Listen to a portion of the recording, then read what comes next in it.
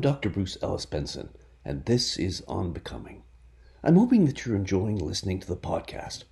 I'm certainly enjoying making it. If you're finding the podcast helpful to your own journey of becoming, please consider following or subscribing to the podcast. If you'd like to support us, please do so at patreon.com/onbecomingpodcast or PayPal at onbecomingpodcast@gmail.com. As always, I invite you to get in touch about the podcast if you have questions or comments or suggestions. And don't forget that you can hear the audio version of this podcast wherever you get your audio podcasts and the video version on YouTube. We've been talking about the various ways in which God dies, as well as the various reactions Nietzsche seems to have in face of the news. If you haven't listened to the first episode of this two-part series, I encourage you to do so before listening to this episode. As we've seen, the reason for the death of God in the gay science seems relatively straightforward.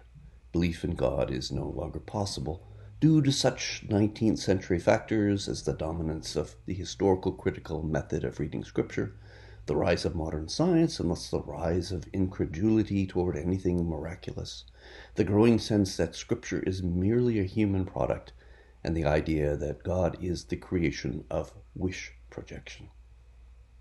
Yet given that the madman says, "We have killed him," there is clearly a conspiracy. We've mentioned the developments found in Kant, Strauss, and Feuerbach as elements of this conspiracy, but there's a whole host of German philosophers, theologians, and biblical exegetes who are putting both Christian theology and the biblical writings under close and critical scrutiny. Moreover, Nietzsche was not the first to announce the death of God. That distinction probably goes to Max Stirner, the pen name of Johann Caspar Schmidt, who published The Ego and His Own in 1844. Even though there's no solid evidence to demonstrate that Nietzsche read Stirner, or even was significantly influenced by him, there are some interesting parallels between Stirner's thought and that of Nietzsche. Of course, there are a few tantalizing bits of evidence that Nietzsche did know about Stirner. One of Nietzsche's friends checked Stirner's works out of the Basel University Library in 1874.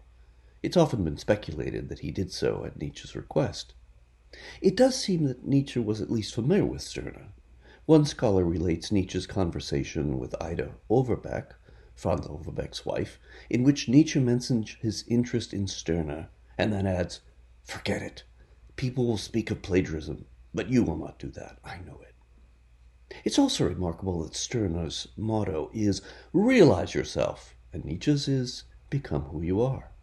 Those sound pretty similar, though of course that could simply be a coincidence.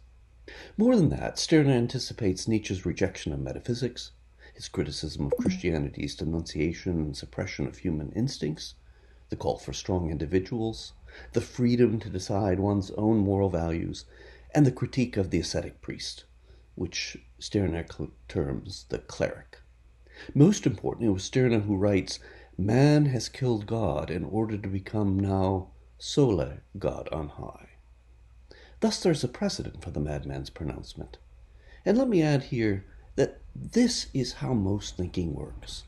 We might think that we've come up with something totally new, and then discover either one, that someone else has already said it, or two, that one is really just extending the thoughts of previous thinkers to arrive at what seems like a new conclusion that in retrospect can be seen as a kind of logical development of previous thought.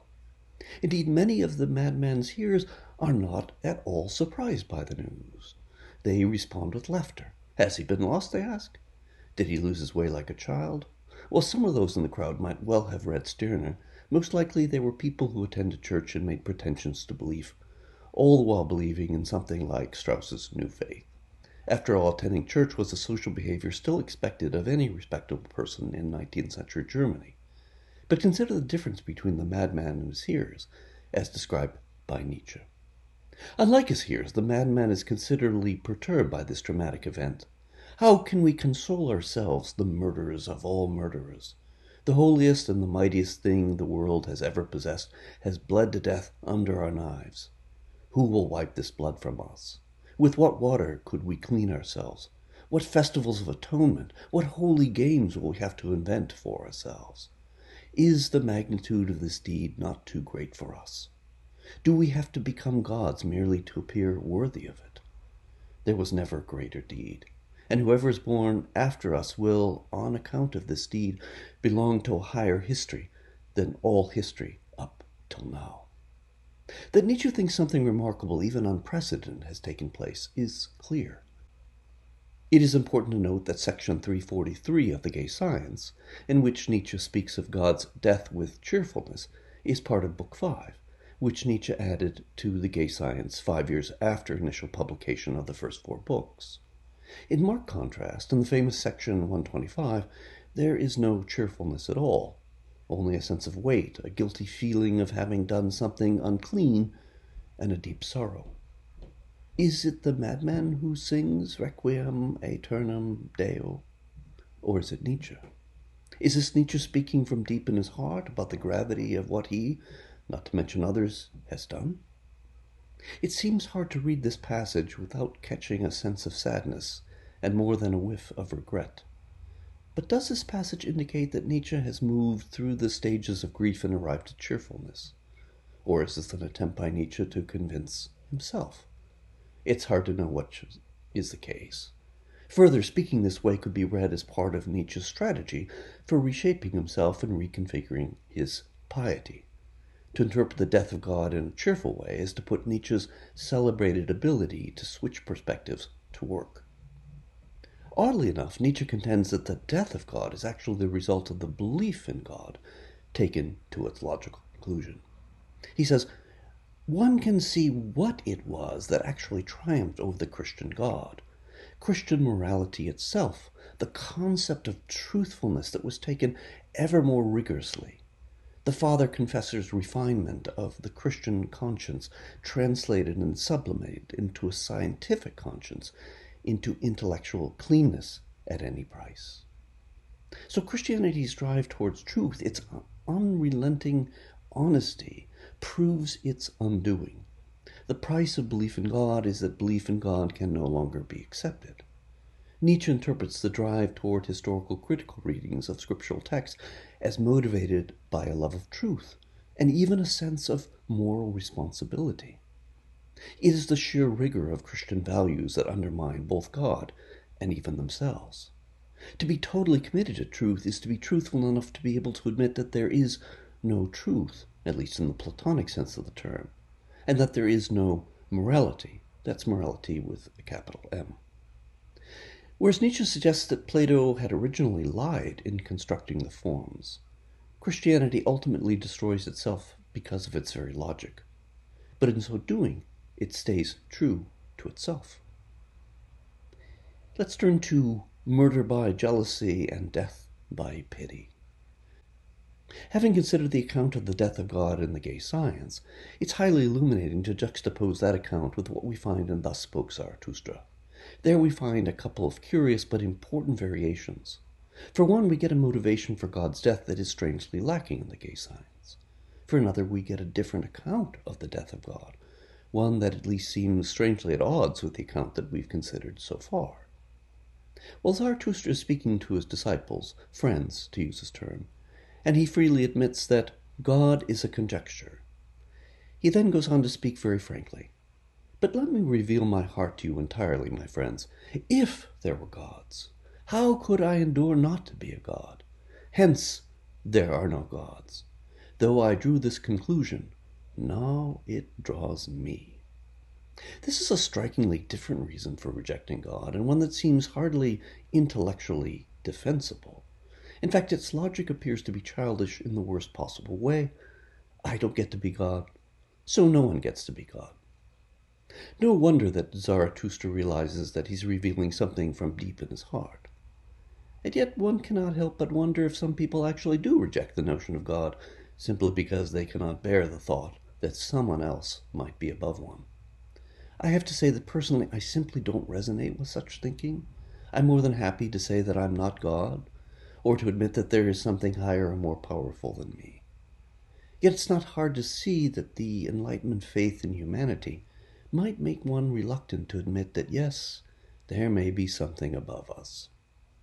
In any case, the psychological account for the death of God is further strengthened by what the ugliest man says. Zarathustra encounters the ugliest man and recognizes him as the murderer of God. He accuses him of having taken revenge upon God, and the ugliest man admits that this is exactly what he's done. Speaking of God, the ugliest man says he had to die. He saw with eyes that saw everything. He saw man's depths and ultimate grounds, all his concealed disgrace and ugliness. His pity knew no shame. He crawled into my dirtiest nooks.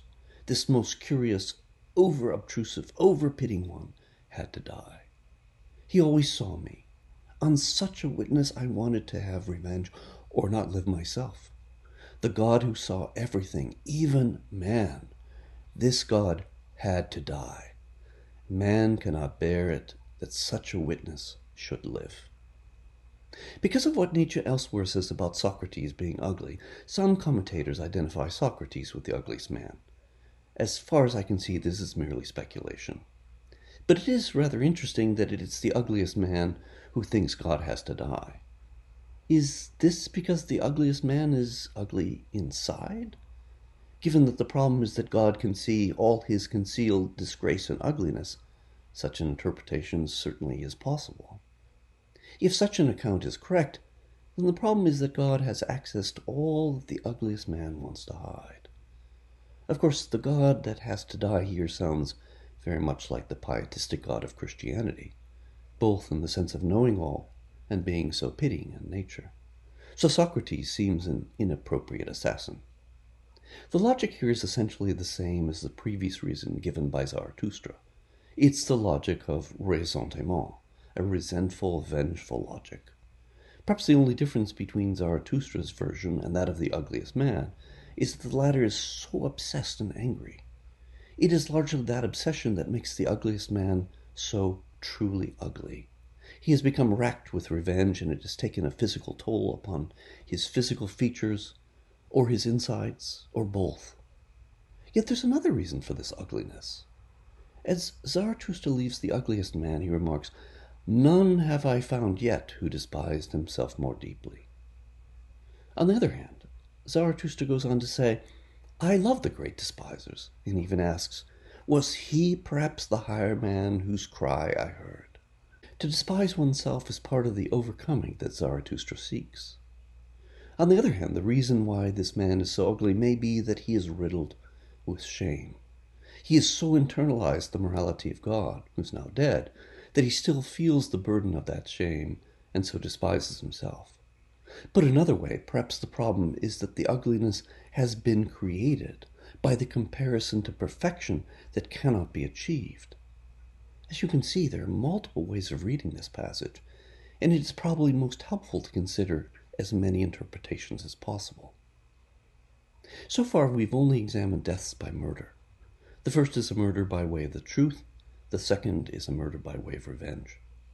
Yet Nietzsche also speaks of death by way of pity. By the way, I'm not the only Nietzsche scholar who thinks that there are multiple accounts of God's death, but there aren't many others. Gilles Deleuze is one of the few who note that Nietzsche presents us with different versions of the death of God. As he puts it, this death is, and I'm quoting, sometimes presented as accidental and sometimes the effect of a criminal act. However, I don't know anyone else who has laid out these deaths in detail.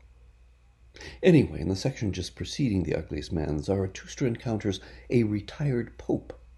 Zarathustra asks him, "You know how he died? Is it true what they say, that pity strangled him, that he saw how man hung on the cross, and that he could not bear it, that the love of man became his hell, and in the end, his death?" The old pope doesn't answer, but his lack of an answer seems to be an affirmation of Zarathustra's supposition. The reason why pity would cause one to die is that Mitleiden is simply the compounding of suffering. And now, quoting from Nietzsche, pity, Mitleiden, insofar as it really causes suffering, Leiden, and this is here our only point of view, is a weakness, like every losing of oneself through a harmful effect. It increases the amount of suffering in the world. I should point out that this is just one of the things that Nietzsche says about pity. He also believes that pity places the person doing the pitying above the person who's being pitied, but that's a point for another episode. In any case, God dies from taking all of the suffering of the world. It becomes simply overwhelming. But of course, God could have chosen not to do so. In that respect, one could interpret this death by pity as a suicide, which is a remarkably interesting way of thinking about the death of God and probably bears further reflection. Thus, Nietzsche's genealogy of the deaths of God turned out to be rather complicated. God dies in more than one way and for more than one reason. Moreover, Nietzsche leaves us with these various perspectives, not choosing any one over the others. Such is a quintessentially Nietzschean thing to do. Yet it leaves the reader with a question. Are these accounts all equally plausible, or is one more plausible than the others?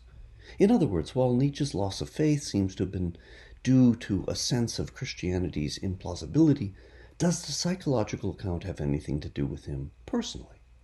The question is at bottom whether Nietzsche's own reasons for rejecting the metaphysics of Christianity are simply intellectual, or whether the psychological account plays a role too. While such a question is ultimately impossible to answer, the psychological account certainly fits in with the kind of individualism to which Nietzsche aspires. Consider what Nietzsche writes in the section Excelsior, literally higher. This is in The Gay Science. You will never pray again, never adore again, never again rest in endless trust. You refuse to let yourself stop, to unharness your thoughts before any ultimate wisdom, goodness, or power. What would make it easier to refuse to pray or adore or trust than to remove anything or anyone to whom one might pray or show adoration or trust? Of course, Nietzsche realized just how overwhelming such a task is for humankind. For he goes on to say, man of renunciation, all of this you wish to renounce? Who will give you the strength to do so? No one yet has had the strength. Whether Nietzsche has the strength to do so was one of the themes we've already considered. As I've argued, Nietzsche does not have the power to renounce all adoration and truth, for he ends up transferring that adoration and trust from God to life. And this raises a very basic question. Are human beings such that they cannot help but look to something transcendent in order to find meaning? And if that's the case, what would the transcendent be? One of the difficulties in theology and philosophy is defining even what the word transcendent means. The obvious meaning would be something like God, or another world that transcends this one. That's the route of both Platonism and Christianity. Yet we can talk about transcendence within immanence, in which the transcendent isn't quite so transcendent. If you're wondering what that might mean, consider that one can transcend oneself by having children, or writing a book, or various other ways in which one lives on after death. Life after death obviously can be another form of transcendence, since one transcends this life by going on to another. But now we come to the question of who dies. On my reading, there are three deaths for Nietzsche. The first is what Pascal had called the God of the philosophers. Nietzsche terms this the last, thinnest, emptiest being, the ens realissimum. Why is such a concept described as thinnest and emptiest? Because the concept of such a God is only drawn in terms of omnipotence and omniscience, concepts that are extremely vague. Perhaps the idea of omnipotence makes sense to you, but I really can't wrap my head around the idea that there could be a being who could simply do anything. There are defenders of such a view, like the Russian philosopher Lev Shestov, who claims that God is so powerful that he can make 2 + 2 = 5, and he can turn someone back into a virgin. But conceptions of God that go in this direction are problematic, in that if God can do anything, then he could promise salvation or eternal life, and then go back on that promise. At this point, those who believe that such things would be possible would say that God wouldn't do that. But of course, if God can do anything, what exactly would stop him? In case you're wondering what the answer to that question is, consider that many theologians in the Christian tradition have decided that God simply couldn't do anything. For instance, God is incapable of sinning, and God is bound by his own eternal law. In the end, Nietzsche, of course, doesn't really argue against this concept in the same way that he never really argues against Plato's forms. On Nietzsche's view, this concept of God has been spun out of thin air by what Nietzsche calls sickly web spinners. Nietzsche's certainly right on that score. As Jean-Luc Marion points out, that which dies does not have any right to claim, even when it is alive, to be God.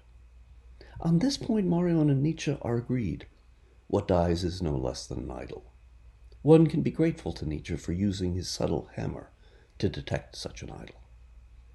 Yet the death at the Ans Realissimum turns out to be effectively the death of metaphysics and the end of the true world. No one has described this death more effectively than Martin Heidegger. He says, "The pronouncement God is dead means the supersensory world is without effective power. It bestows no life.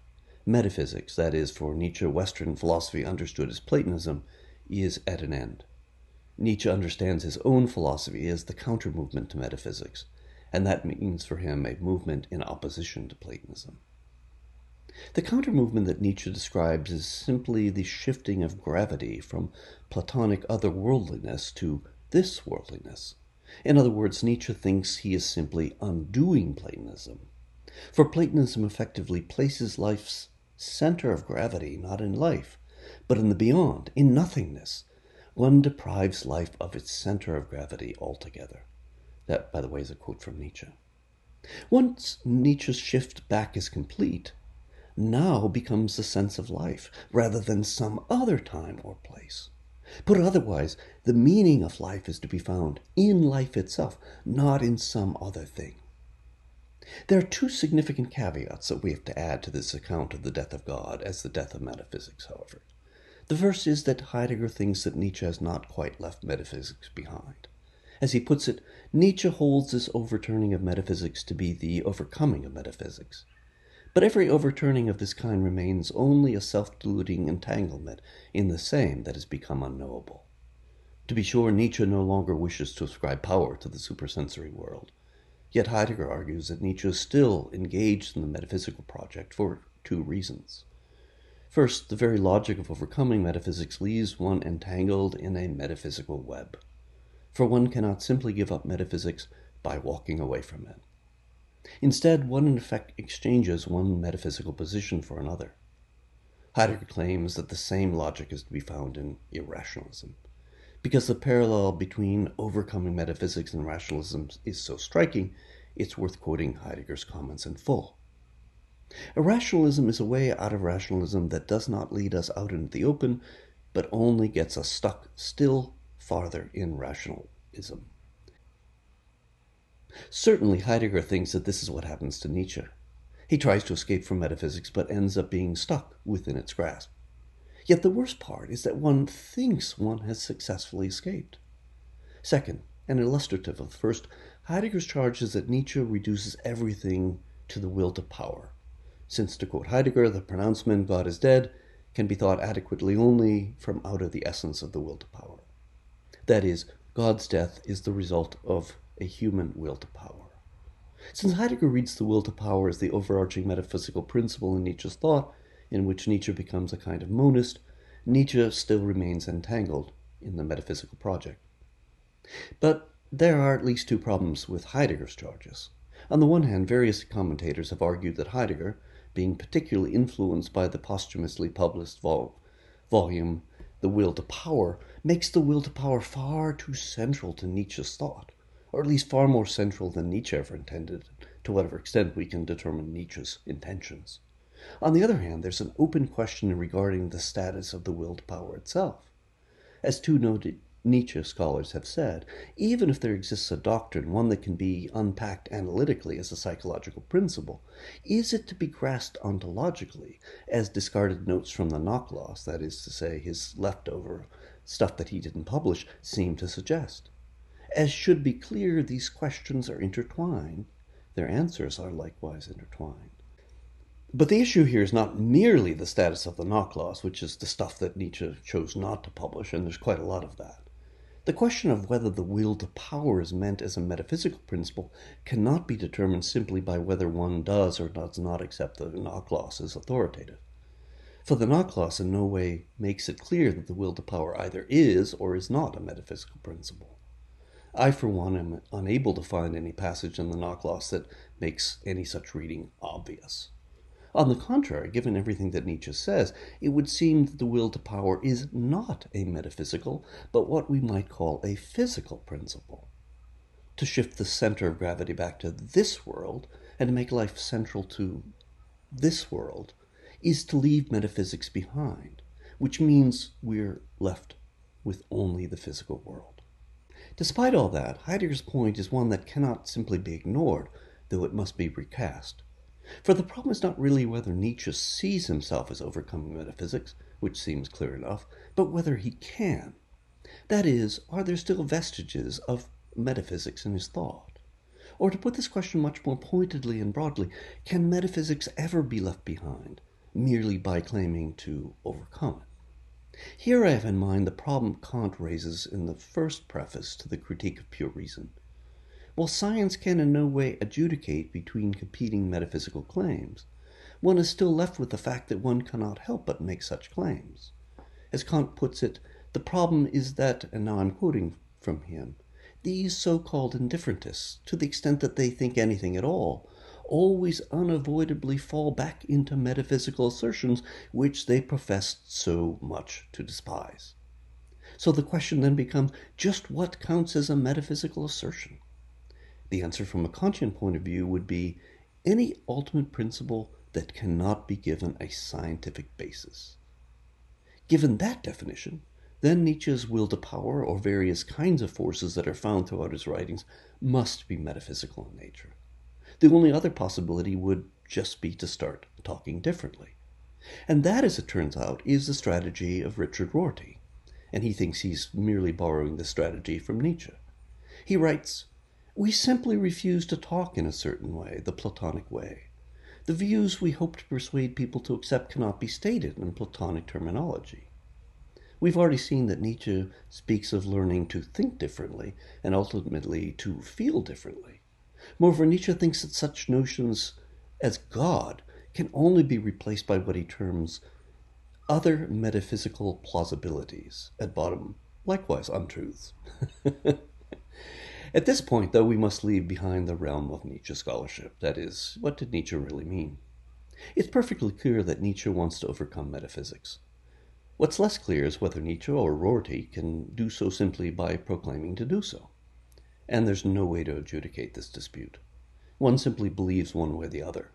It's ultimately a matter of faith. On the one hand, even someone as postmodern as Derrida insists that it was a Greek who said, if one has to philosophize, one has to philosophize. If one does not have to philosophize, one still has to philosophize, to say it and think it. One always has to philosophize. All of that is to say that Derrida thinks we cannot escape from metaphysics. On the other hand, Emmanuel Levinas responds, not to philosophize would not be to philosophize still, nor succumb to opinions.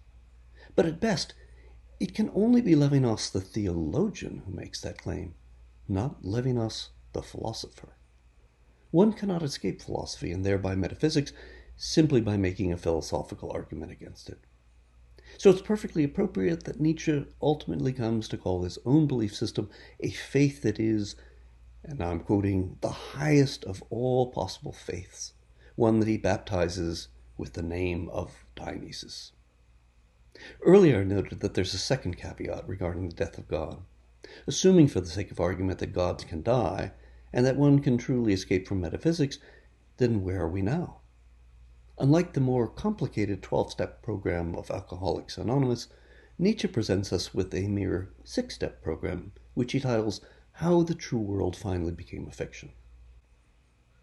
However, to get to the 6th step, there must be no more talk of either the true or the apparent world.